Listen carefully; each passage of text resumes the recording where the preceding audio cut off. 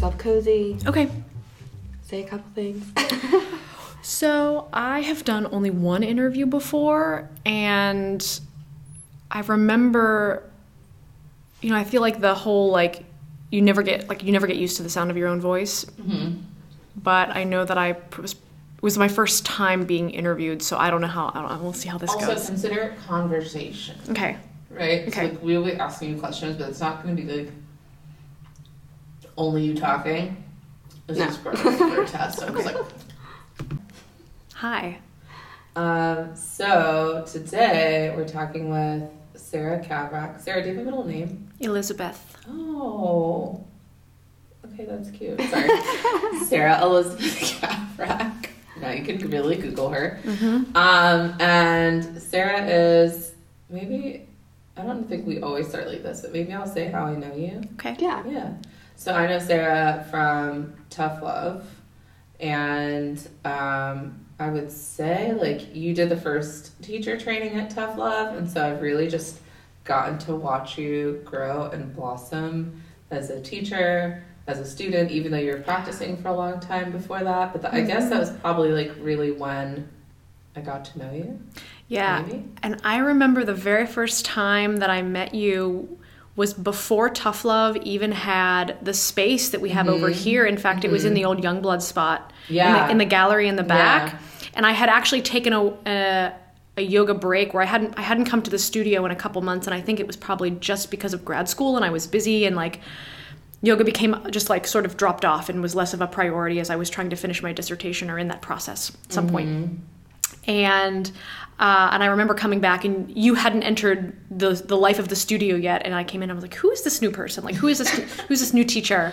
And but I remember it was at the old Youngblood space. Yeah. I think I started teaching in August or so, or July or something of 2012, and then the first class in the new space was that November. Yeah. So memories with Jolene. Oh, Jolene, I totally forgot about her. She was sassy. Three-legged cat. Three-legged cat. Did you ever come to classes? No, I didn't. I didn't come to Tough Love until they were definitely in the new studio. Yeah, so when we're at the back of Youngblood, it was very DIY, very fun, and Jolene would just be there, and I'm allergic I love that to name, cats. by the way. Yeah, Jolene. she was three-legged black cat. Singing. Yeah, Dolly. And she would just be on your mat, and Shavasana, if I ever tried to put her away, because at that point I was still would be really allergic, my skin would itch a lot after I taught, because her hair was everywhere. She just was there, So at first I thought you were talking about a teacher named Jolene who would make you do a pose called three-legged cat. So thank you for clarifying. Very different scenario. Yeah, totally different. So this is an actual cat. An actual Jolene. cat. Yeah, she was the gallery kitty, and she would. Yeah, if you tried to put her away, she would just meow. She would. Yeah, she did not. She had attitude. She did not like to be in the bathroom. So it's cat yoga before it was a thing. Yeah. Totally. Maybe she'd scratch you, or she would swat at you. She would bring her claws out, and if you tried to push her off your mat, just oh no, this is my mat. I want to be here. Totally. So you would just have to do your down dogs and lunges around her. Yeah. It was. I love it. It's pretty key to the Tough Love experience. It was. I feel. And those were the days when Netta was signing us in with the handwritten binder. Mm-hmm. Yeah. Yeah, because that was a big part of my job. I was streamlined this across. Yeah. Go digital. We didn't quite go digital, but there was checks and balances. Yeah. Anyhow, okay, yeah. So cool. Sarah's here. Yeah, and I have no idea when I met you. It was probably going to Tough Love, but also just kind of following your adventures and what you're up to, because you're always up to something different. I'm always up to something. I love it. No, so it's been fun to follow from a distance, and I'm excited that I get to ask all my questions now. Yes. Yeah, please do. Okay, what's your first question?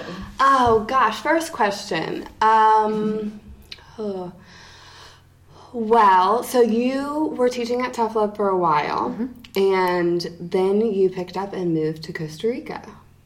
Yes. What was that like? And how did you do it? And share your experience. Yeah, so picking up and leaving was definitely a process in and of itself. And I'll say that once I finished with grad school, I had gone through my yoga teacher training the last 9 months of finishing my PhD program. Which so I was wild. Yeah, I don't know. I don't even know how that happened. Actually, I don't know how I finished my dissertation and did teacher training at the same time. Out. Like, I don't know. And what did you study? What was your PhD in? Cognitive sciences. Cool. So I was going to school at Georgia State. I was at the end of my program, and I had been practicing yoga for, at that time, 12 years, and I loved the practice, or else I wouldn't have stuck with it for as long as I had, and I decided to take NET as first training. So I didn't even know that traveling and teaching was a thing until it came to me from two different people. One was someone who was in training with me, and her name is B. And I remember her saying to me something about, hey, did you know? Yeah. She's like, hey, did you know that you can like offer to teach at like resorts spaces and like off on like islands and beaches and stuff like that? Did you know that you can offer to teach and you can stay there for free? And I was like, really? That's a thing? And she was like, oh yeah, someone was telling me about it. So I was like, oh, that's really cool. So I started Googling it, and I was like, oh my God, this is like totally a thing. But like I was still in school and I was still in training, and I was like, hey, something I'll keep in mind for the future if I ever want a vacation, like on a budget, right? And then we were in training, and I remember it was actually Danny Purvis, and she said that she wanted to travel and teach yoga and use yoga like as her currency because you can do trades. And I was like, yeah, like that sounds like an amazing idea. And so those seeds had kind of been planted in me before I ever took my first trip anywhere to teach. But I distinctly remember those 2 points. It was like my exposure to knowing that like this was even a thing that people did. And a small sidebar, which is to say that the desire to travel has always been in me. Like that wanderlust is just something that I've really grown up with. But I had believed that teaching as a professor in my discipline was my route to travel. Like I just believed when I was done with grad school that I would leave Atlanta and I would go to like, somewhere in the UK or something like that. And I would teach at a university for a couple of years. And then I would do that in different locations. And then after that, I wasn't sure, but I knew that I wanted to travel. And that's not what ended up happening, because I ended up taking some space from my discipline because I felt like grad school was just pretty stressful and, in my opinion, unnecessarily so. Right. And I just wanted something that was not that for a little while, but I wasn't quite sure what my path was going to be because I knew that I didn't want to be a professor anymore, even though that was the reason why I got into grad school. Right. Why I entered that program was to become a researcher and professor. So I was actually at that point just kind of confused and uncertain about what life path I was going to take. But I knew that I loved yoga, and I was going through the training, and I was loving that process. And I was practicing teaching, and I was loving that. And I was loving that rush that you get when you first start teaching, and I was loving the feedback from the students. And even when I was on campus teaching classes, I knew that I enjoyed the engagement with the students, but I just knew that it wasn't, that teaching psychology, teaching statistics, that content area was not where I saw my teaching future. So all that to say that, like, leading up to me leaving Atlanta, all these pieces were kind of already in me. It was just a matter of in what way were those pieces going to click together. Right. They would take me on the road. Like it, like you had a certain vision of it, but the actual how it took place wasn't in line with the vision per se, but the key elements were there. Totally. Yeah. Yeah, that's exactly right. So let me think. I don't remember exactly when our graduation was from teacher training. Was it in I think it was May. Okay, so it was the summer. So you guys started January. Okay, so it was like a 5 to 6 month thing. Okay. And then I graduated in December of that year. And then Georgia State. Yes. And then it wasn't, and that was 2013. So at that point, I immediately jumped into teaching as much as I could, and I was just picking up any class that I could, and then I took like a part-time research job just to pay the bills. And because I really wanted to pursue teaching yoga. It was December of 2014, so the following year, that I went to Costa Rica for the first time. And I remember when I found out that I got accepted to teach, I walked into the studio for a class, and it was you and Octavia. And and I remember looking at you and going, I just found out that I got accepted to teach at this really great like eco village in the rainforest, and I really want to go, but I'm not sure if I should, and I'm feeling really nervous but also really excited. And I was just, I was kind of doing that thing, and both of you looked at me, and at the exact same time they were like, yeah, like you need to go, like go, like this needs to happen. And so that's when I went for the first time. And so at that point, I wasn't sure if I was like going, like intending on leaving forever. I just knew that I wanted to try out what this was all about, traveling and teaching. And it was also my first time traveling internationally alone. So I was also like, what's that going to be about? It's a lot of stuff. Yeah, it was. So I did that for the first time, and it was a beautiful experience. Beautiful. And where did you go? So I went to a place called Rancho Margot, and it was in the middle of Costa Rica in the rainforest, and it was a completely off-the-grid eco lodge or eco ranch. And don't they do, because I feel like I have another friend who went there and is not a yoga instructor, but she did some kind of trade to work there. Yeah, so all the food, so it's in a remote area, so any guests that stay in like their bungalows, you also, it's like a package situation, because there's no like restaurants to go out to, like you're in the middle of nowhere. So you have to, like, you stay there and you eat there, and then you can do adventures and hikes and different things. So all the food that they cook in the kitchen for the guests as well as the workers and then the volunteers all come from the ranch. Cool. So people go there and do work trade for yoga, and they do farming there, and it's permaculture actually. So I actually did a crossover of things. So I did a little bit of gardening, and then I would teach yoga as well. So I did a little bit each day. Cool. So I did that for the first time, and then I came back, and How long were you there? I was there for a full month, and then I took like an extra week and just vacationed in the beachy areas. Like I went west and went to Manuel Antonio for like a week and just like hung out and just embraced Played that. with the monkeys. It was amazing. And then I returned, and I will say that the stark contrast between the pace of life, between what I was doing, where I was living, who I was around, had a significant impact on me at that time. And I felt so fulfilled there. Like I just felt like my heart was full, and I felt completely transformed when I walked out of that jungle than the person who walked into it. I was completely different. In what ways?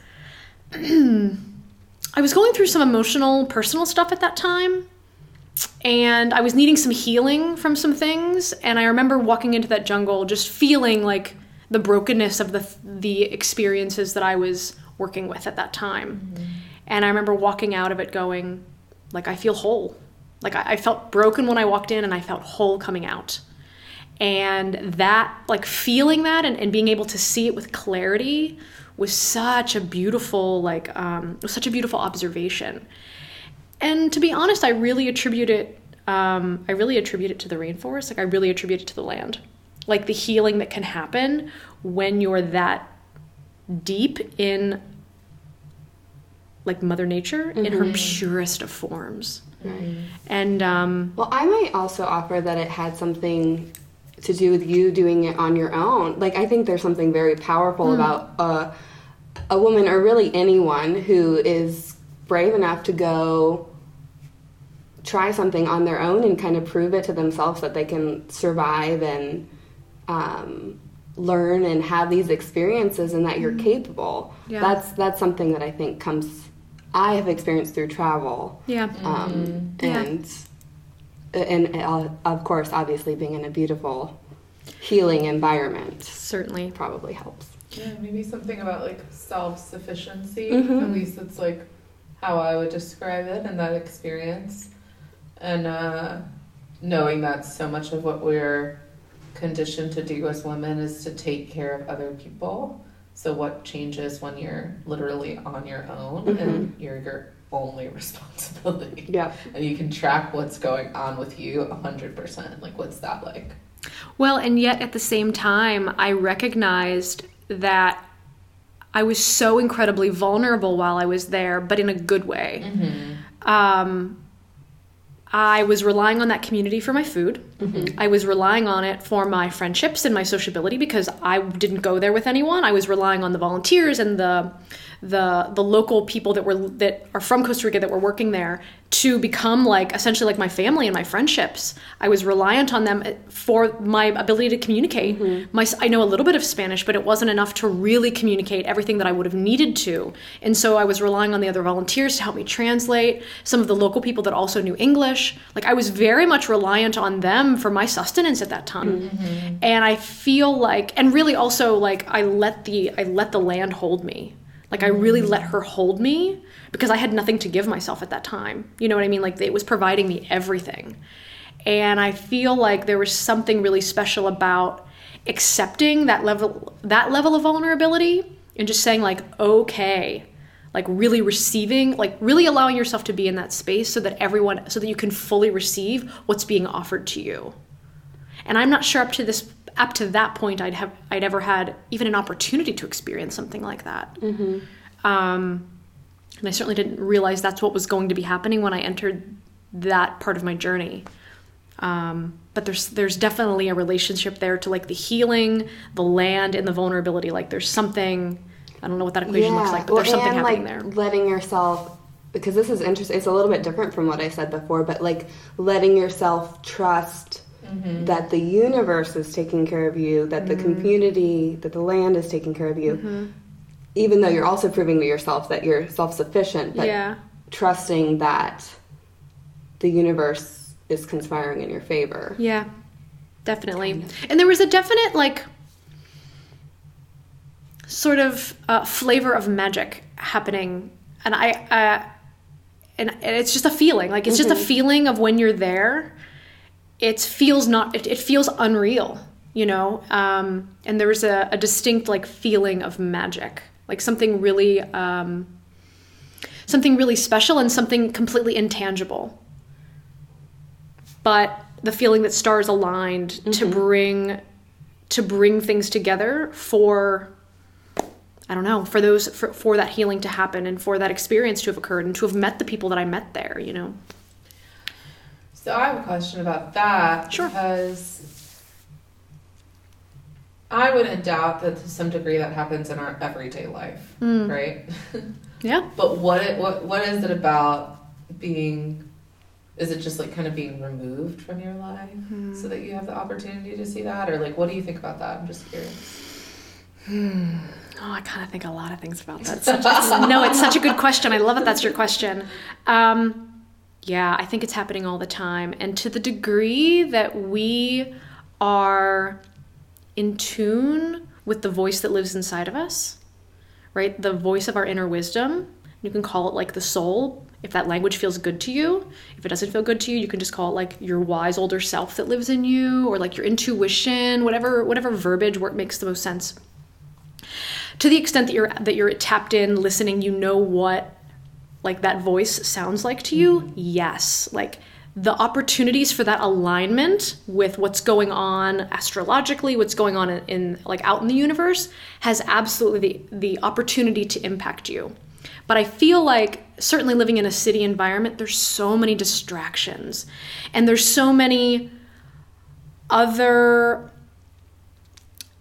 ways to get disconnected from that place within myself because I'm so connected to everything else, which is like my phone, the computer, just like really any the pace. And the pace. Oh my gosh, for sure, the pace of life.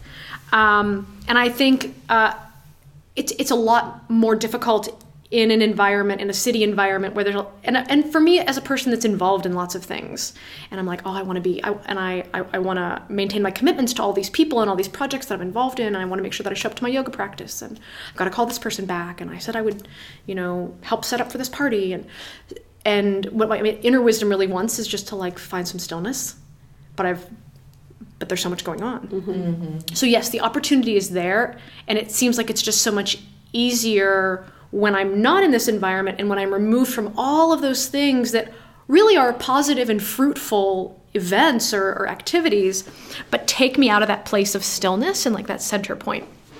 And so if I go into nature, whether it's like the mountains or the jungle, or like I go to the beach or like wherever it is, I find that when I'm there, I'm most connected to the thing that I am.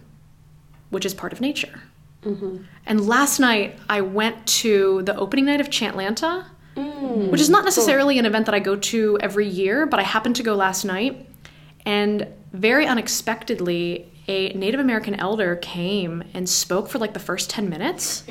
And I was blown away. And I was like, this is a person I've known about and actually had been wanting to like have a conversation with, or like go to one of his like sacred sweat ceremonies. And Is it Tom Bluethroat?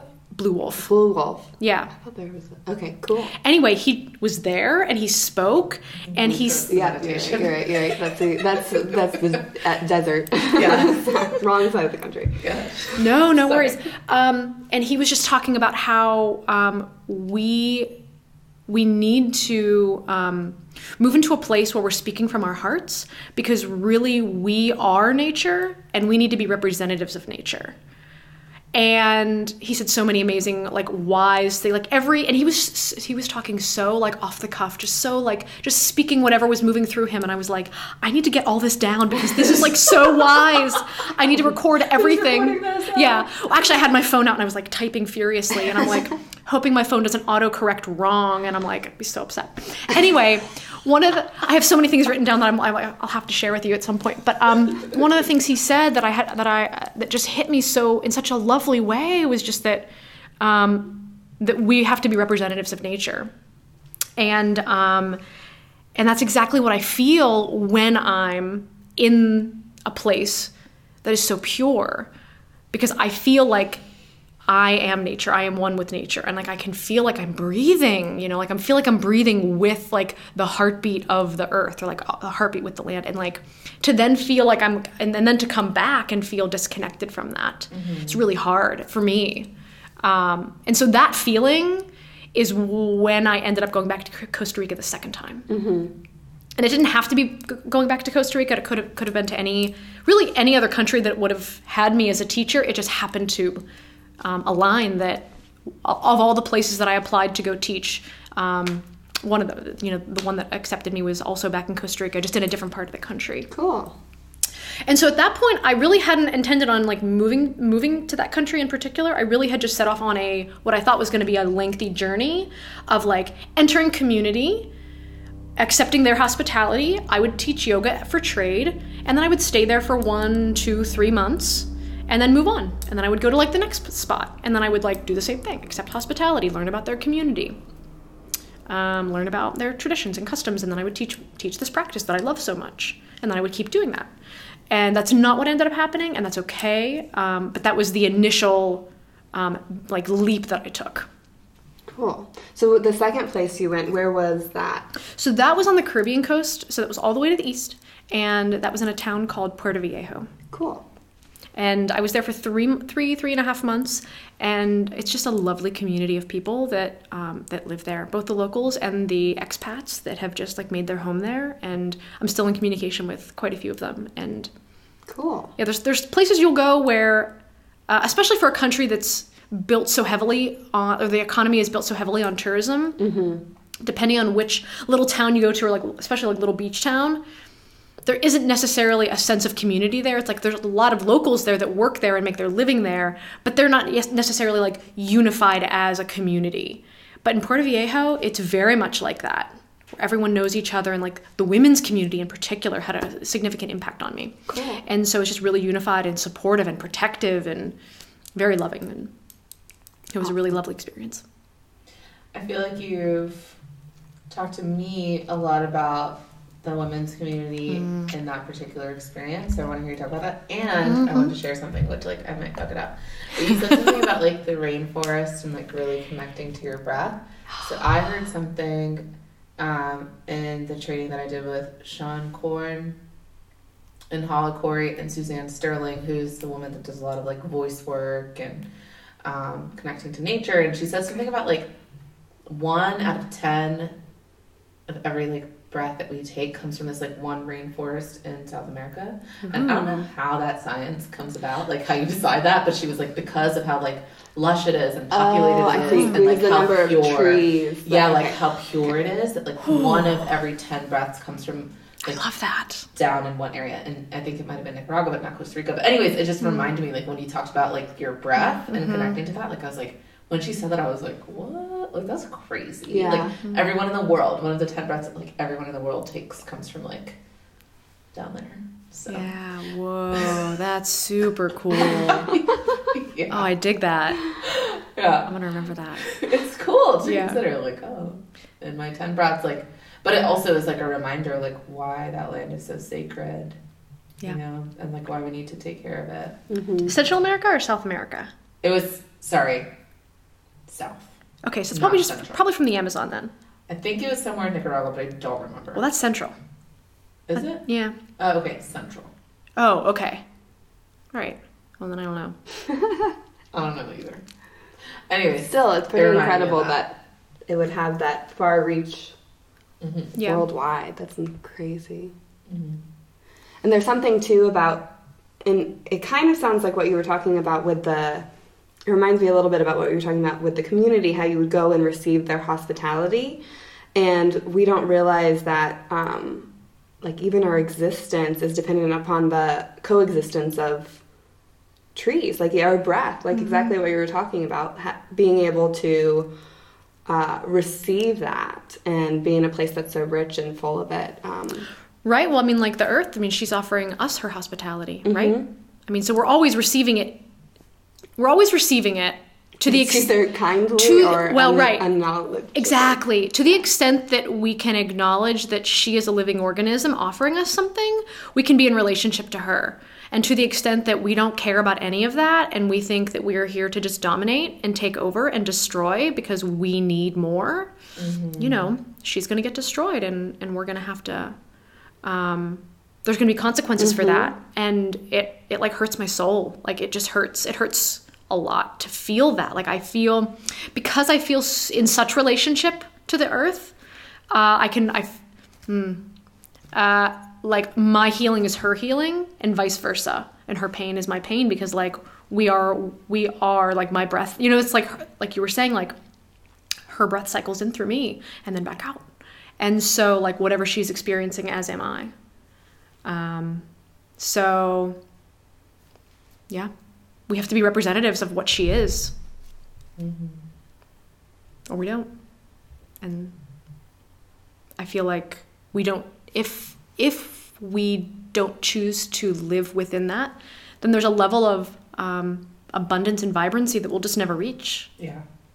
You know? And like massive misalignment. Remember? Right? Like you kind of brought that up. Go into nature to get aligned. Yeah. And so then you're disconnected from everything else, right? Like, so like the whole like stars aligning thing, perhaps you've missed the cue, right? And so you're just floating around lost. Spinning the hamster wheel. Yeah. Talk to us about the women's things. Sure. So my like initial like introduction even into what that's all about. Question mark? Yes. Yeah. Okay, sorry, because you said that when you went to Puerto. We're like, yeah. When you said that when you went to Puerto Viejo, that you had just like that was central to your experience. I'm like just asking for you to share. Yes, absolutely. Okay. About like your second experience in Costa Rica, but also just like what was that main theme? So the day that I arrived was the day that another woman arrived who was teaching at the same yoga studio where I was teaching. But she does some other work in addition to yoga, and she holds women's circles. She does other women's work as well. And so we're both teaching at the studio, and it's a small community, and it's a close-knit community. The place where I was teaching and also like volunteering, because I was volunteering at a hostel as well, so I was kind of doing a couple of things at that time, was those two places were connected to kind of like the best local coffee shop. And so, coffee is such a point of congregation. And so every day, pretty much everyone, at some point during the day, everyone from the town would come to this coffee shop to either get the chocolate or to get the coffee or to go take a yoga class. So you're just seeing the same people every day. And so there's like lots of opportunities to make friendships. Cool. It was really cool. Chocolate yoga. and like literally right across the street was the Caribbean. And so I would sit there like doing my hours for the hostel, and I'm just watching the water. Like I'm just sitting there watching the water. Yoga's happening upstairs, coffee's happening behind me. People are just coming and going. It was beautiful. It was beautiful. Anyway, So lots of chances to like see people on the daily, make friends with them, chat with them. And so, so this woman who shows up the same day as me, also teaching yoga. She also does women's circles. And what she began offering there was something called a sacred cacao ceremony. And cacao is the plant from which we get chocolate. And it's like an indigenous Mayan ceremony where you drink. It's essentially like a hot chocolate drink, but the cacao is pretty concentrated.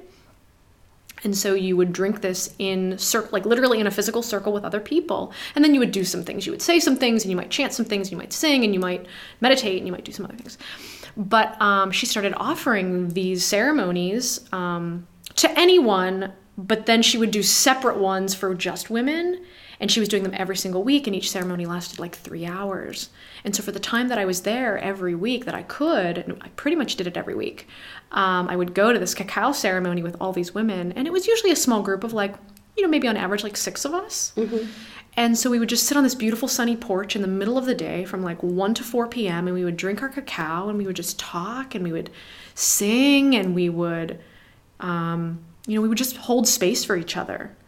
And I saw just an incredible amount of transformation in myself, and I watched it happen to the other women that would show up each week. And it could be just like emotional transformation, like they were dealing with something at the beginning that they mentioned, and then by the end there was a resolution, or something in their life had evolved. And when it was time for me to leave that town after I had fulfilled my commitment to teach at the yoga studio and then volunteer at the hostel, I left and went to a different part of Costa Rica to do some other volunteering. And I immediately just like felt the loss of that community, like the support that it provided, and really the heart-opening experience of the plant of cacao. And it's called a sacred plant because literally the cacao is a vasodilator. So it opens up the channels of your physical heart, and at the same time opening up your anahata, your heart chakra. So you're opening up your physical heart, you're opening up your heart chakra, that energy space, and you're doing it in communion with other people in a physical circle who are opening up their hearts. And so you're sitting and you're connecting to each other's open hearts for 3 hours once a week. It's beautiful. And you're in like the deep jungle, and you've got the water on one side and the mountains on the other. And it's just totally pure. And then I left, and I was like, whoa, that was big. That was important. And now I don't have it anymore. I've got to get that again. I need that. Well, aren't you, this is kind of a good feed into, aren't you creating things now in Atlanta? Yes. Do you want to tell us about that? Sure. I mean, I only see from a distance what you're creating. It seems really cool, but I'd love to hear more about it. Totally. So I left that town. I went to a different town in Costa Rica. I wasn't teaching. I was doing some other things. And ultimately that wasn't a good fit for me, so I had to leave. Or I chose to leave. But at the same time, I was going through some physical things. I had gotten some parasites from traveling, which is something that just happens sometimes. And I actually just needed some medical care, so I returned to the States. I really needed some help. And where I was at, there was less English speakers, and my Spanish was not good enough to describe what was happening to me. And so actually, it was a good decision that I came home to the States at that time. So now this was only like a month and a half after I had left Puerto Viejo. And so I'm still like in the middle of me going through this physical stuff. I'm still processing all the emotional stuff that had happened in Puerto Viejo that was really good and beautiful. And I was like, well, I really miss those women's circles. I should just try and find another one. Maybe they're happening here, like somewhere in the States. Maybe they're happening in Atlanta. I went back to Pittsburgh, which is where my family is, and visited them for a little while. So it's just kind of doing some research. I was like, no one's doing anything like this. Like nothing like that in its particular form. But there's got to be something going on. So I came across this project called the Wild Woman Project that trains women to hold monthly women's circles on the new moon. And I just kind of did a little bit of research about the project, and I really liked it. I really liked like their mission, and I really liked, it seemed really aligned with what I was hoping to find. But there wasn't one of those circles in Atlanta, and there wasn't one in Pittsburgh. And those were the two places where I had people, and I could have just certainly picked another city and hopped to there. But Atlanta's always been a welcome home to me. So I decided to come back to Atlanta, at least for a little while, and figure things out before I figured out what my next move was. And so I couldn't find a circle. And so I was like, maybe I should create a circle. If I can't find what I want, then just create the thing that I want. So I contacted the woman who started this project and basically said, like, I want to take your next training. And I did. And it was like an 8-week process. And it was it was a remote experience, but there were like lots of like video call in, and you got to talk to the other people that were in the training. And it was great, actually. It was a really, it was a really great experience. And so after I finished that training, I decided to start my own circle. And so that's what I've been doing here in Atlanta. And so every month on the new moon, or like the Saturday that's closest to the new moon, we congregate and we come together as women and we sit in circle. And there's a process to the ritual, to the ceremony that we go through, but it's about a 2.5-hour event. And we don't do cacao. I feel like I've considered offering that, but I feel like it's something that the sacredness of that ceremony is something that probably needs to remain in the land where that sacred plant comes from.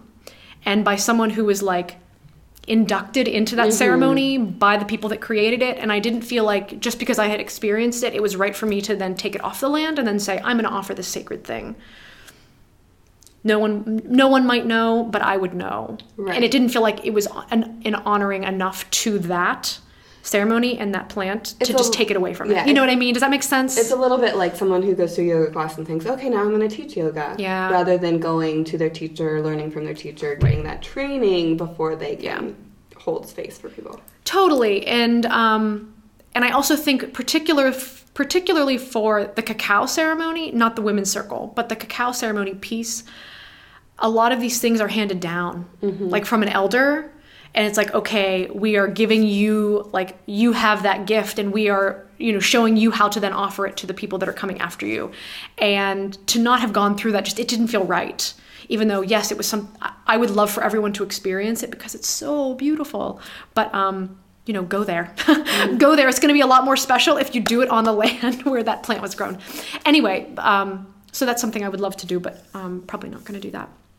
At least right now. If something happens in the future, we'll see. But I do hold women's circles every month, and it's its own organism. The circle has a life of its own, meaning that like the women that come are like the cells in the body. Kind of like the bees in a beehive are not necessarily, they are individual bees, but they themselves are not the organism. It's the hive that's the organism. The hive is the body, and the bees are just the cells in the body. Like that analogy.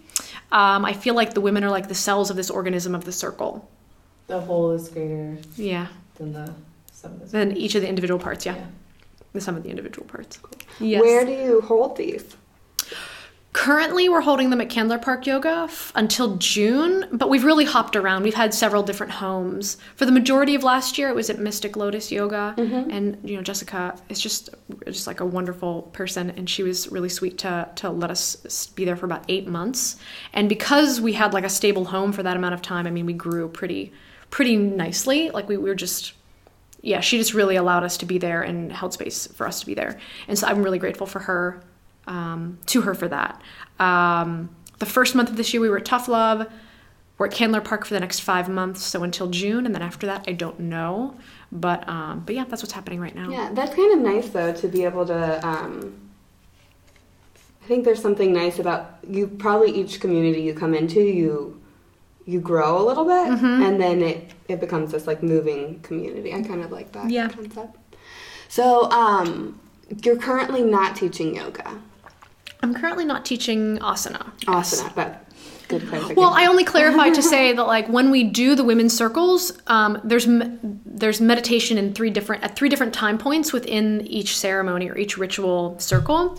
And yeah, like it's breath work, it's going inward. And so in that way I feel like I am teaching yoga, but it's just not the asana portion. Right. Although I did teach an asana class when I was in Guatemala recently, and that was the first like asana, like movement yoga class I had taught in about a year's time, which was weird because it was like teaching the asana was like so my thing for like 3.5 years. I was like, I'm going to get this. I'm going to be that yoga teacher. And then there were lots of reasons why I stopped, or I hit the pause button on that. But yeah, I did teach an asana class recently. You don't have to share if you don't want to, but I'm curious, like, what were some of the motivations to cut back from teaching the asana practice? Because I think the reason I ask is I think it's a reality that a lot of yoga teachers experience at some point. Yeah. The realities of what that's like. And so, obviously, you don't have to share everything if there's something really personal, but I'd love to hear just so that people can know, or if they're experiencing it, kind of know that they're not the only one experiencing some of the challenges. Yeah, and I've always found that to be really important for me. I'm like, is this unique to me that I didn't end up reaching the end goal that I wanted to reach? At least right now, or like in the moment that I wanted to reach it, or to be at that place. After I came back from traveling, I set out on my journeys and just did not have a ton of money under my belt. I was coming out of grad school. I had to live up while I was in grad school, was living very, very simply just to make ends meet because I couldn't keep taking out loans. So I didn't have a lot of money behind me. I had a little bit in savings, but really not very much at all. So after I had done traveling, and then international flying is like a little bit expensive, and then I had medical things happening, I didn't have any money left. And I already knew that before I left the country, I was running all over town, teaching any class that was offered to me, teaching privates at 5:30 a.m. because, privates, they're the money makers. I was still teaching a part-time job that was not yoga related, and I was just making it. And I was just exhausted from that pace. And so one of my main reasons for leaving was just to slow down. I just couldn't keep going at that level. Because I wasn't... How many classes were you teaching at that point? I think I was teaching 8 or 9 public classes, and then I was teaching 1 private a week. And then I had a 20-hour-a-week part-time job. So for me, that was a lot. That was a lot. That's a lot. It's a lot. And I was just making my bills. Yeah. Maybe a little bit more than just making the bills. But and there's the caveat of when you're teaching, often you're teaching at times when everyone else is off. Saturday and Sundays might be a busy, you know what I mean? Yeah. It's you might not have that scheduled recovery time that a lot of people have built into their work life. Yes. The regular work rhythm of 9 to 5, Monday through Friday, yoga teachers have the opposite. Yeah. No, absolutely. And so I'm not even sure if I actually had even one designated day a week where I didn't have an obligation to something. Right. And that's hard for any person. Yeah. And I don't want to use the words burning out, but I just couldn't keep going at that pace. I was probably on the path to burning out. And so I was I'm not thriving. This is not me thriving. I don't want to just survive. I certainly need to survive, but I don't just want to survive, even though teaching, I at that time believed very much that it was my Dharma. And I also just enjoyed it. And so I left. I was I need something different. I leave, lots of things transpire. I come back, and I'm just had to be very realistic with myself. I had no money. I had just returned from traveling. I wasn't sure if I wanted to go back out again simply because of the physical illnesses that I had, just the sickness. And I was is this going to happen again? And it was a little bit traumatic, to be honest with you, to be so sick. And I had gotten sick with parasites several times. That doesn't happen to everyone. There's a lot of traveling yoga teachers that probably does not happen to. This was my unique experience. So I don't want to say if you travel, this is what to, I don't want to I don't want to put that stamp on it, but just to say this was my experience. So I was I tried it. It didn't necessarily go how I planned. I kind of just need to regroup. And I was but if I try and take this back on again, teaching yoga, that is, full time, I know exactly what it's going to entail because I tried doing it before. I don't want to have to hustle. I don't want to have to hustle like this to just make ends meet, or barely. And so I was I've got to do something different. Something's got to shift. So this was just the realistic part of me that just went, you need to get a full-time job. You need to get a full-time job. And by the way, you have a PhD. So you should probably, you worked really hard for that. And I worked really hard to get that PhD. So I should probably do something with it and make more money than whatever it was that I was making that was barely paying my cell phone bills, my rent and food, and just get in a better, more stable financial position before I do anything else, because I didn't want to keep climbing uphill or like just getting my head above water, like, you know, like when you're drowning in bills and you're, you know what I mean? And you can't even, like, you're just making, you know, like, I just didn't want that for myself anymore. So I just kind of sat with myself and said, okay, what do you want for yourself? And I wanted financial freedom. And I loved teaching yoga, but like, it wasn't, I had gone full steam ahead for 3.5 years and it wasn't happening. And so I had to just. Was it that long? Yes.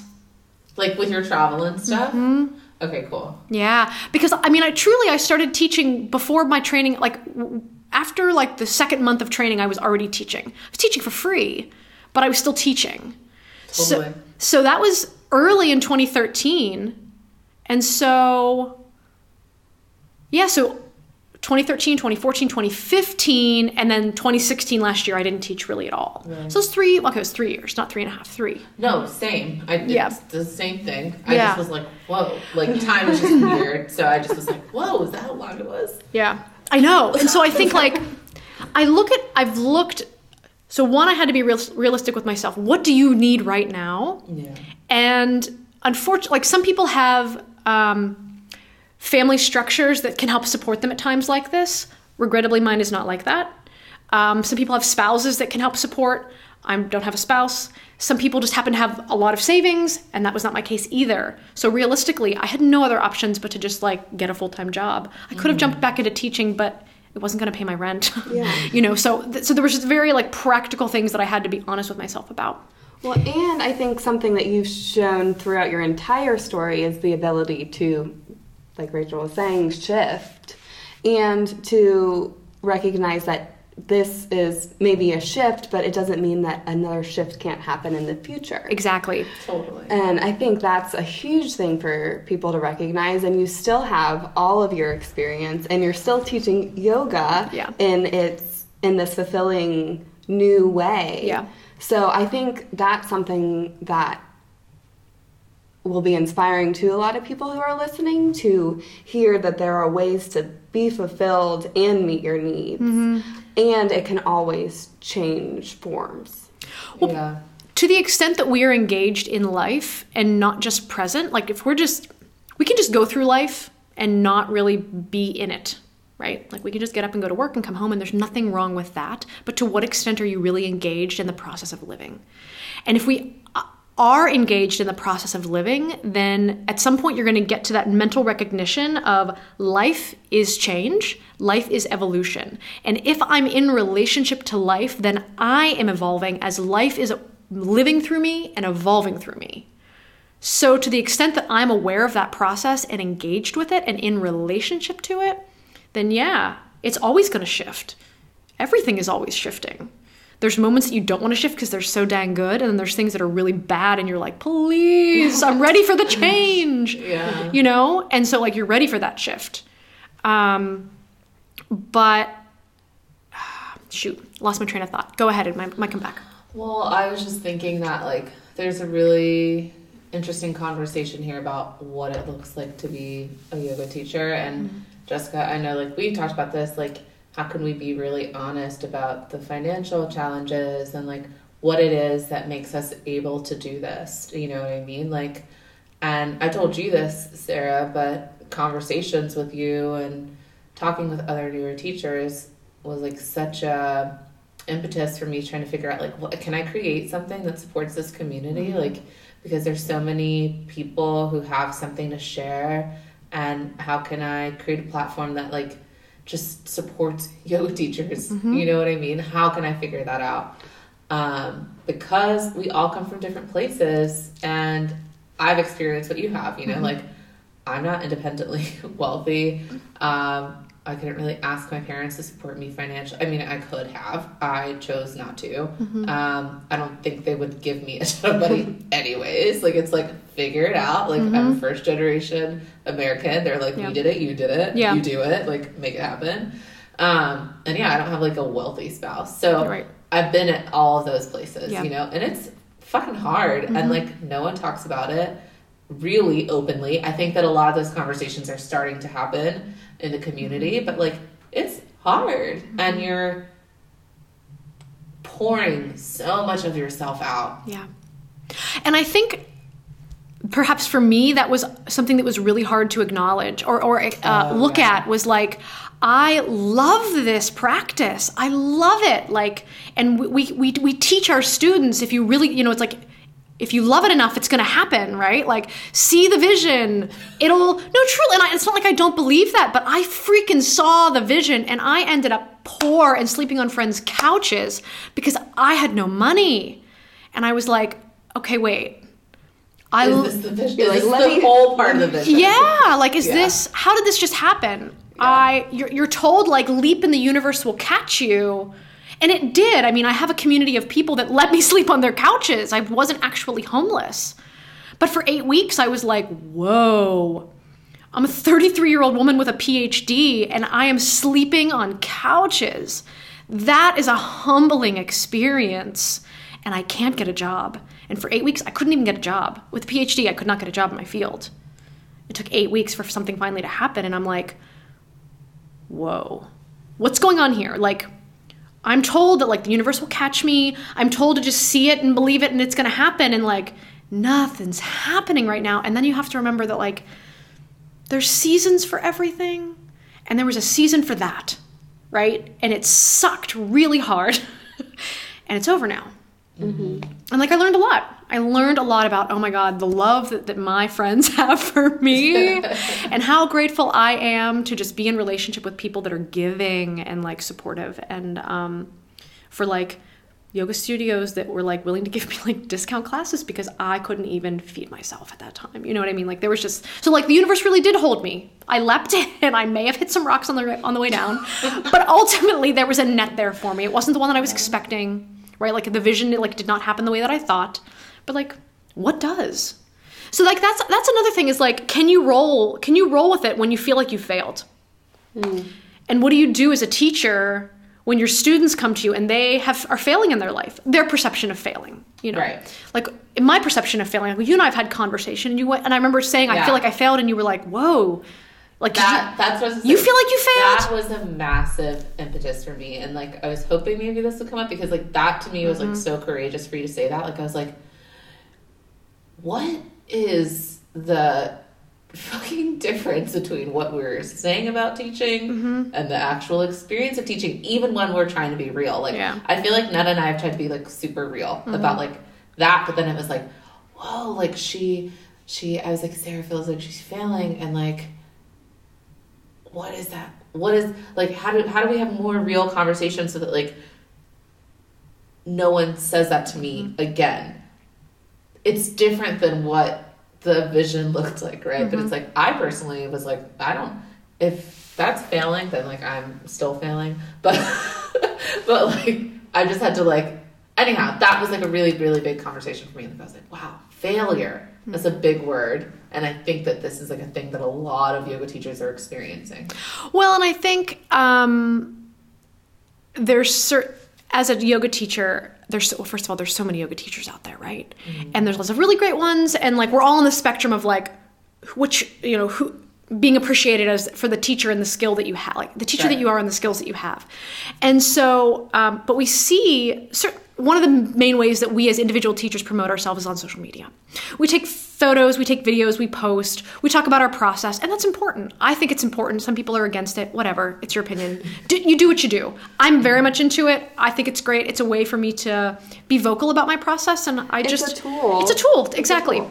But it's right. It's like there's always two sides to it. So one is great because we're out there and we're sharing. But the other thing is that we see people that are really successful with it. And we think, like, if I'm not to that, if I don't have 11,000 plus followers, if I don't have 200,000 plus followers on my yoga Instagram, then what the hell am I doing? Yeah, I'm not a good teacher.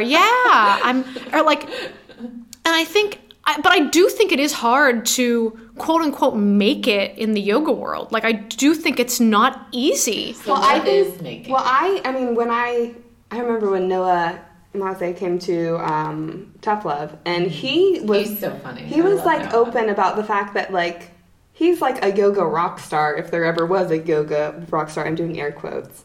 He can make all the shapes. He can make all the shapes. Yeah. He travels the world. He is on Yoga Glow. He knows so much. And he was saying, like, his reality is, like, he is relatively humble in the scheme of, like, people in the world and what is considered financially successful. And he's, like, the top.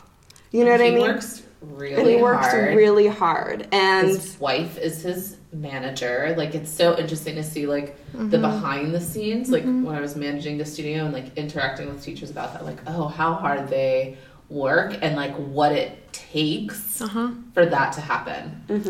Yeah, and I would say that that's a conversation that definitely doesn't happen very often.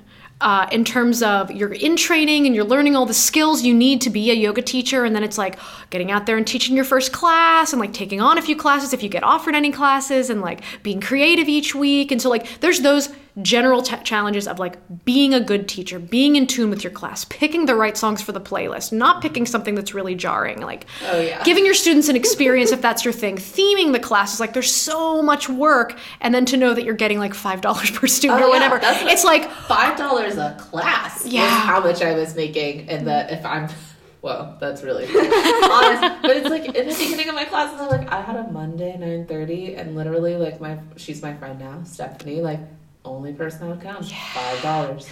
And you put you know, if anyone came, and I spent time driving downtown because I was living at my mom's house because I wasn't making a lot of money in Marietta. Drive downtown in traffic at a 9:30 class to make $5. Or no dollars. But you love it so much, right? But you love it. But that's kind of crazy. Right.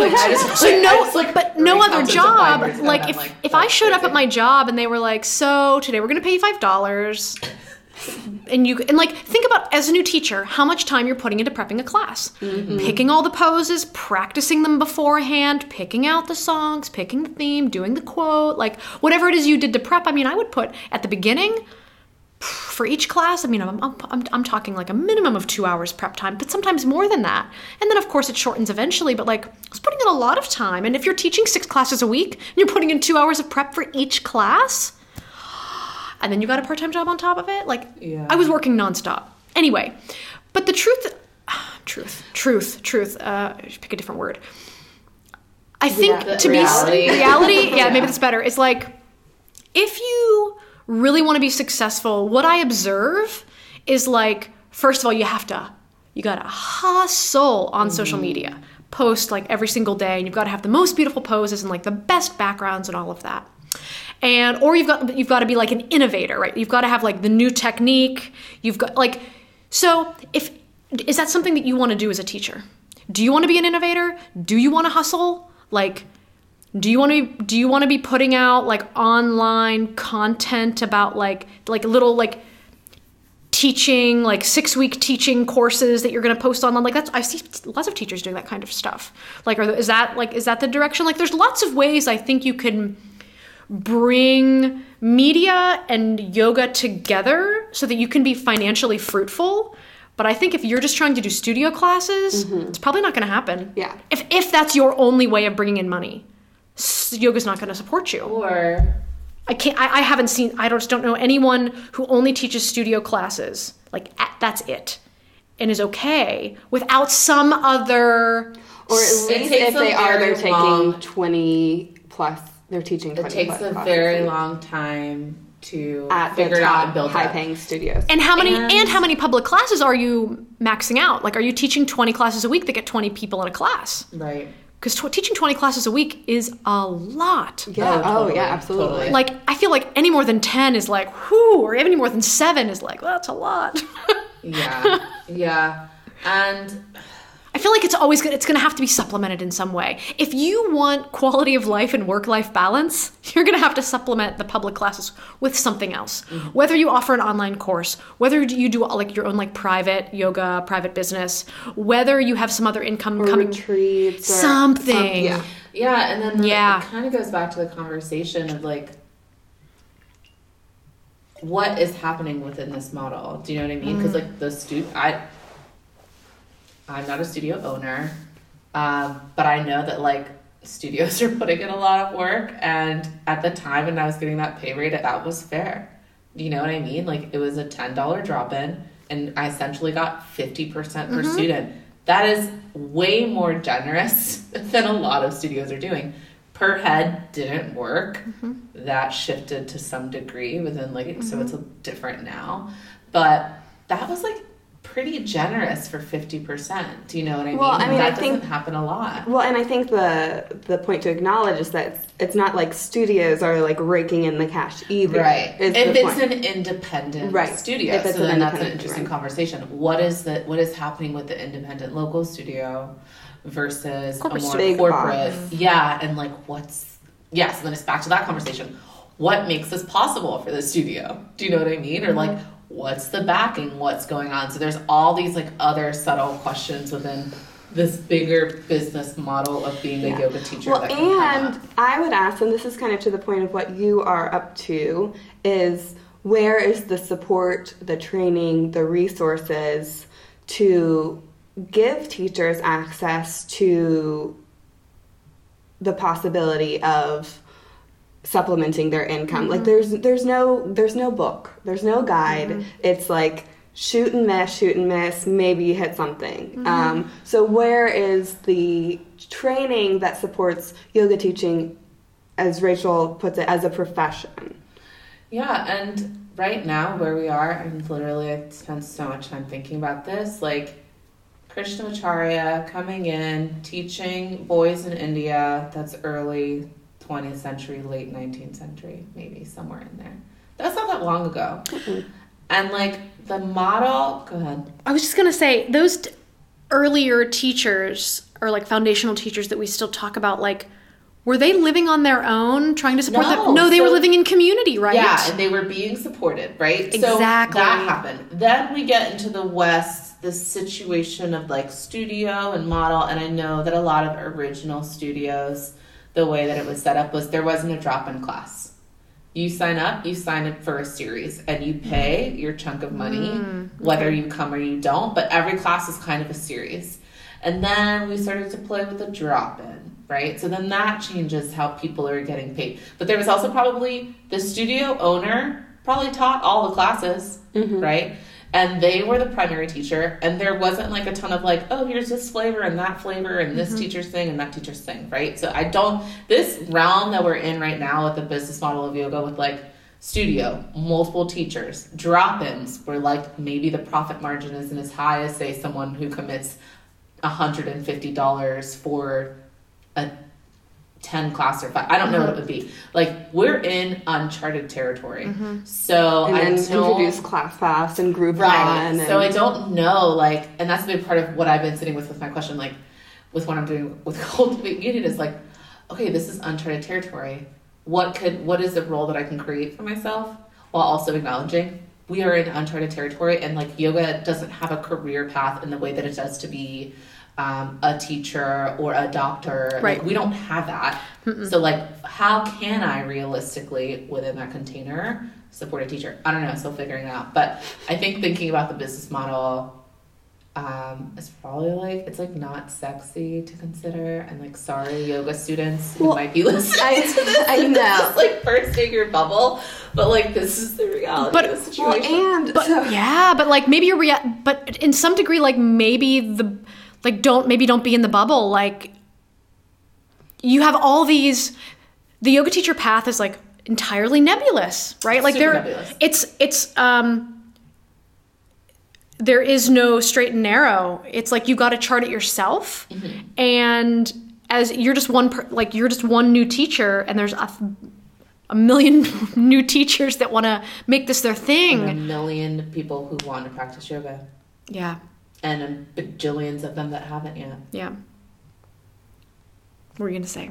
You're about to... I totally cut you off. I was going to say, and I think there's the stigma of talking about it, about, like, people are like, oh, well, I don't deal with the business of yoga. And the fact of the matter is, if you're in that position where you don't have to deal with the business of yoga, well, then that means you're not dealing with the reality that most yoga teachers are facing every day. Conversation about privilege. Right, yeah. So then you are probably... Or like, I'm not... privileged. Oh, I don't want to talk about money because I'm not in it for the money. But, you know, I wasn't either, but I also had to pay my cell phone bill, and I also had to buy groceries. And so if you're in a position where you're like, oh, I don't need to worry about that, then yeah, you're in some sort of privileged position that you can teach and don't really have to worry about what money you're actually bringing in because you're supported in some other way. Yeah. And that's great, but like there's so many people that aren't in that position. Yeah. I'm like, who said this to me recently? I can't remember. But she says, like, I don't teach for free, I teach for freedom. And it just like... I was like, yeah, teach for free, but not for free. Yeah. I'm really glad that you did bring it back to the point of I still hold the space that there is opportunity to bring more people into the practice of yoga by expanding the practice of yoga itself. That Sarah creates has more. Done. Yeah. Okay. With your circles. Oh, okay. I'm like, wait, Sorry, where are we going with this? No. I'm like literally exactly what you're talking about. Where it was like you were doing this thing, the things were happening, but it wasn't happening the way that you wanted to. And then you said, okay, how can I offer while also like being fucking responsible? Which like I could probably consider that right now. You know what I mean? But it's like you created something that worked for you. Yeah. Well, you know, like? Something I can also say about that is like, okay, so there was a reality check moment. I had to get a full-time job that was not yoga and get myself back on a better, like more stable path so that ultimately I could thrive in my life in all the ways that I want to thrive. Creating the circle that I did was so much a movement of the heart because financially, like I'm really not doing it for the money. Meaning that like I put a ton of time into it and I do charge money for the event, but like ultimately like the amount of time that I put in does not equal the amount of money that's actually coming in after like all the things that need to get paid to facilitate this thing. But what I was going to say is that like it's very much just like it's a movement of passion, it's a movement of the heart. You know, I could have just taken that job that I still have and just be like, okay, I'm good. Like financially, I'm good, and I'm going to go to my practice every day because I'm committed to my personal daily practice, and I'm not going to do the yoga thing anymore at all. I could have done that, but I didn't, and actually for me, I couldn't. Like there's such a level of commitment to this process, and part of it that just like I truly believe lives inside me, that I am like compelled from a place that I don't necessarily have control over, to constantly be offering the yoga in some way, whether it's asana or whether it's meditation in circle or whether it's something completely different. There's something that lives in me that goes like, somehow this is your path, even if it's not looking like you want it to look or wanted it to look when you started on this, when you stepped into your like first day of training and said like, I think I'm going to do this teaching thing. And I don't know if that's everyone's experience, but I know for me, there's like literally like I can't not do it. If I stopped this project, something else would replace it because my heart just goes like, you need to do this in some way. Something in here just like wants to be in that role and take that on. And so I just wonder if there's other teachers that are feeling the same way, going like, okay, I hear you. You're giving me you're bursting my bubble. You're giving me a big reality check, but I really want to do it still. So like, yeah, still do it. Like for sure, still do it. But just figure out the right combination of things to make it work for you. What's the quality of life you want? Are you okay, you know, scraping by financially, or do you need to ask help? Do you need to get a part-time job? There's something else that's going to have to come in there. That's all I'm going to offer that. Yeah. I mean, I think for myself, the real thing I said is like, okay, when I turn 30, I have to evaluate. Now I'm 30. I remember you telling me that. Yeah. I don't know. I'm not at the place financially where I would feel super secure. Mm-hmm. So yeah, there is like, well, do I keep going, or what does this look like, or evaluating where I am versus where I've been, because there's definitely growth and shift and change and making this sustainable, but not to the point to where I need it to be, where I have like a savings for my retirement. And then there's like other things, like I'm engaged, I'm a partner, and like how do we create our life together? You know what I mean? So, but shit, there was something you said specifically that I was like, oh, I wanted to say something. Darn.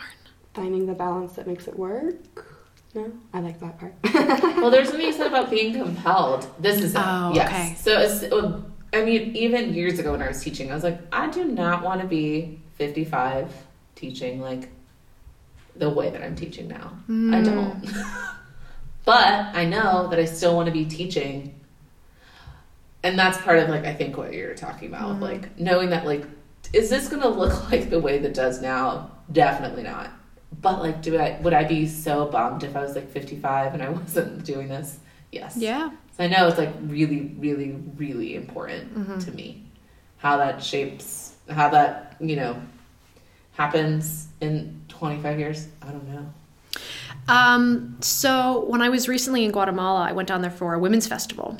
And on one of the days, there was a Mayan shaman that came and talked to us. Cool. And he was talking about the process by which he actually came into the role that he currently plays in his community. And basically what he said is that there are spiritual leaders or elders in the community that can sort of sense what your gift is. And that gift was given to you by like the cosmos. And like, you can't have the gift that I have, you know, like Dharma. Right. So it's the concept of Dharma, but the idea is like, you don't get to pick your gift. You don't get to pick someone else's gift. Like, I like that thing better. I want to have it. Like, can I just go do that thing? Like, in their yeah, or like I just enjoy it better, or it looks more exciting to me. Yeah. It's like, no, you were born with this skill set, with this gift, and there's an elder in the community that essentially like identifies that for you, and then it's like confirmed by someone else. Okay, but once you have like, that's your thing to offer the world, to offer your community. And I bring that up because it popped into my mind as I reflect on my own self and go, currently I'm working this full-time job where it's using a skill that I have from being in grad school for so long, and I'm good at it, and it's supporting me. And yet there's this compelling inside of me that is constantly seeking to be the teacher, always. And I don't even try to do it. Like, it just happens. Like, I'll just talk about something and someone will go like, that's great. Let's talk, like, let's do that. And all of a sudden now it's happening. And I'm like, whoa, I didn't even try to do that. You know, like I just brought up an idea or like, hey, I had a weird thought. And they're like, yes, let's do this book club. And then somehow I'm in the teaching role again. So it's interesting to me to recognize that when I was in teacher training 3-4 years ago, whatever it is now, I went like, this hits home. This feels right. This is my Dharma. This is the thing I'm supposed to do. I can feel that. And even I was trying to be a teacher in like, as a professor, like recognizing that your Dharma is trying to be lived through you and is perhaps always trying to the extent that you're listening, it's always trying to be lived through you. Again, to the extent, given your circumstances, that you can really engage that. But even if I'm not teaching asana right now and I'm doing this other job, it's still trying to live through me. And even like in unpaid things, like I'm involved in like a spiritual like discussion group, and somehow I've ended up in like a facilitator role or something. Even though I'm not the facilitator, it's coming out, and I'm like trying to like push it down because I'm like, I am not the facilitator. I am just a participant, just be in conversation, and then somehow it's like questions are being asked, and I'm like, oh, I'm here again. Yeah, no, that's really interesting that you say that, because I mean, when I was little, I would be the teacher, and I dreamed about being a school teacher. My mom was a school teacher, but I loved, like, I remember trying to teach my little brother math when I was like 5 or something super weird. And like, yeah, so there's like all these ways that we can look back and reflect on what's the common thread, but we can't look forward and try to figure it out. We just have to live into it and engage with it. Yeah. Well, I really appreciate you sharing your personal experience, because it's so real. You both have that compelling to be the teacher. And for me, I went through yoga teacher training thinking I wanted to be a teacher, and the reality is it was never that like light me on fire feel for me. And I did the whole run around town, teach everything, say yes. And there were sometimes I was really good at it, and there were sometimes that I was really depleted.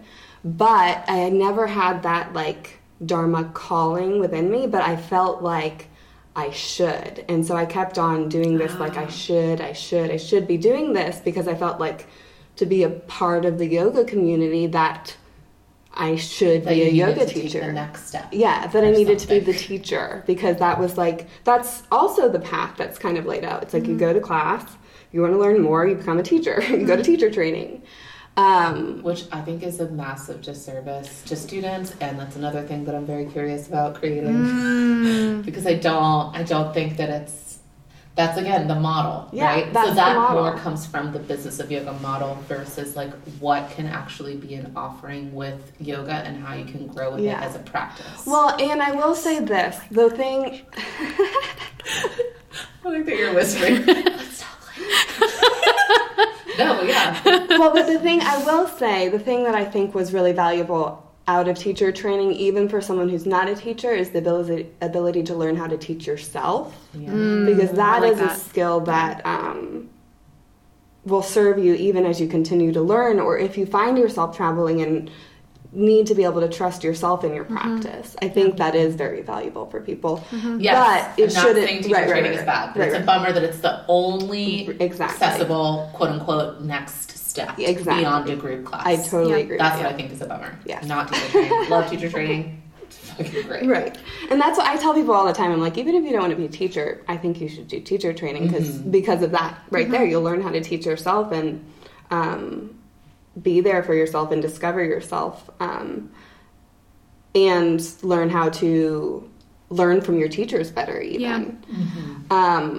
But the point is, thank you for sharing your experience, because I think it's something that's not shared a lot. I feel like I recently quit teaching for the second time, and I felt like a failure. You know, I felt like I failed at teaching. I'm not a good teacher, which, you know, at the end of the day, what I feel passionate about is supporting the yoga community and being involved in it and having these conversations and creating more experiences for more people to continue down their path, whatever it may be. So thank you for sharing. Yeah, no, absolutely. And I'm just like a big lover of personal stories, not just me telling my own, but I love, like, there's such power in hearing like the details, like, you know, you can sit and have coffee with someone and you can ask them some questions and you can get into it, you know, but usually it's a back and forth, like, oh, that happened to you, that happened to me too. And so you're doing that thing, and it doesn't necessarily have an opportunity to go really deep, versus when you ask someone and say, like, I really want to hear how you came to this place, and you get all the backstory. And there's just such power in hearing personal journeys, because we're all walking some path. And, you know, I feel like just listening to someone's journey is sort of like metaphorically holding their hand as you're walking the journeys. We're walking similar, you know, we're walking together. And I really just like that. And the importance of, like, people just need to be heard, like the honor the steps that you've taken so far. And I think that in itself is encouragement. You know, just like listening, just like being the active listener. Yeah. But to your point, what's another way that a student can deepen their practice aside from going into teacher training, right? Like, I think that is... Into my home practice workshop. No, no, totally. But I also think, like, for me, You're not kidding. No, not at all. I'm kidding. It's like actually a response to that question. But also little plug for the home practice workshop that Rachel's offering. But even, like, understanding, like, the textual background, like the Yoga Sutras, like the Upanishads, the Bhagavad Gita, like what is kirtan and what is the Sanskrit thing, and like all the things you end up learning in training. But like, why do I have to pay $3,000 and sign up for 6 months? Like, can there just be like a shortened version of that where I, like, you know, like a couple Sundays at like once, you know, something where it's almost like a lecture series, but it's not training. I'm not becoming a teacher, but I just kind of want to learn about this thing that I show up to 5 days a week. Right. I want to know where it came from. I want to learn about the classical, and then I want to learn about the tantric, and I want to, why am I doing what I'm doing? Where did this come from? But I don't want to be a teacher, and I don't want to commit that. You know, it's like if I'm a person that wants to understand more without just going off on my own, which of course I could do. And what you just said is like even beyond the asana, right? So it's like, how can I learn about this beyond asana? And like, oh, there's 8 limbs? Oh, there's other ways to do yoga besides body movement? And I think what's really beautiful about formerly Anusara, but still shows up, is like there there was an immersion. I never did this, but that was the model. You do a 100-hour immersion, and then you do a 100-hour teacher training. But, like, immersion is just for you. And it's, like, in 3 parts, or maybe 4 parts, but weekend format, like a teacher training, which maybe that's also not feasible for a lot of people. So there's a lot of wiggle room in this model about how we change, like, time commitments. But, yeah, you did a 100-hour immersion where you dive into yoga philosophy. You would learn some of the principles of alignment and stuff in your own personal practice, but nothing about teaching at all. So it's just education. It's offering, it's content. Yeah, I like that. Well, no, I like that idea. Yeah, I would show up for that because even though I learned it, like that was how many years ago, and like there's still more to it. You learned this much. And you're at a different place. The teachers are at a different place. Totally. And I don't go to bed every night reading the Upanishads. I'm gonna be honest. It's not what's happening. It's under my pillow. Totally. I was envisioning it in my mind, and I'm like, just me with a pillow and yoga really just like uncomfortable for your neck. Yeah. Cool. But yeah, that's actually something I would love if that existed. I'm giving you that eye. Okay. So cool. This was fun. Yeah.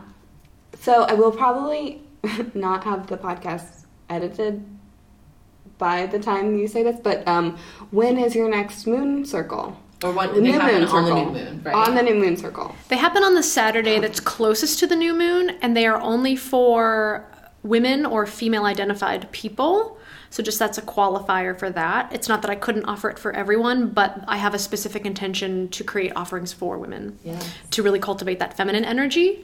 And there's something really powerful about women communing in circle because women are very connected to the mother, and there's something that's really special about that. And the moon is the sun is masculine, moon is feminine, and so there's like very much connection there. But the next one, I don't know. It's in 2 weeks because tomorrow is the full moon, and so the moon cycles in 2 weeks. So this stuff. Right, so I can tell you it's on the 25th of March. When is how can people find you so they can keep up with the... That's a good question. Oh, yeah, absolutely. So I'm on both Instagram and Facebook at Wild Moon Women, and it's all one word, no spaces, no dots or anything. Wild Moon Women. Yep. Cool. And I post lots of stuff on there all the time. Do you want to share your personal or no? Oh, sure. It's just my name. It's Sarah Cavrak, and it's Sarah with an H, and so it's SarahCavrak. Cool. Yep. Sweet. Yay. And you post such good stuff. Oh, thank you. I love your posts. I really enjoy it. I'm always like when you're talking about social media, I'm like, I just can't get my shit together. But I love your posts. Thank you. I work really. That's like one of the things I put a lot of effort into is having good content, whether it's my personal. That makes me feel better because I'm like, is she just like whipping this out and like she thought about it for 3 minutes? No, I actually put a lot. I put a lot of thought into the social media, and it's mostly because I observe what other people do, and I'm like, what do I like?